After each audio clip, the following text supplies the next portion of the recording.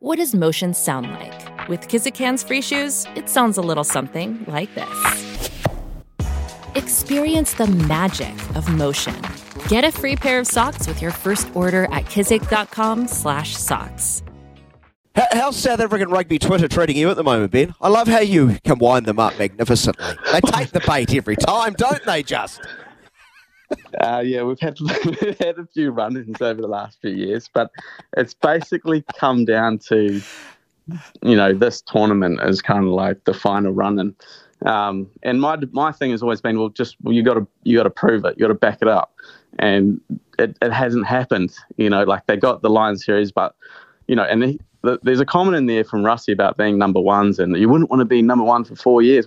Well, they had their shot at number one. It lasted a few months. That was it. Like they don't handle that. Ireland's handled it for much longer than South Africa have, and I think we are hanging on to this thing that All Blacks and South Africa are the two most successful Rugby World Cup teams. We're hanging on to this notion that they're still the best and they're going to shop at this World Cup.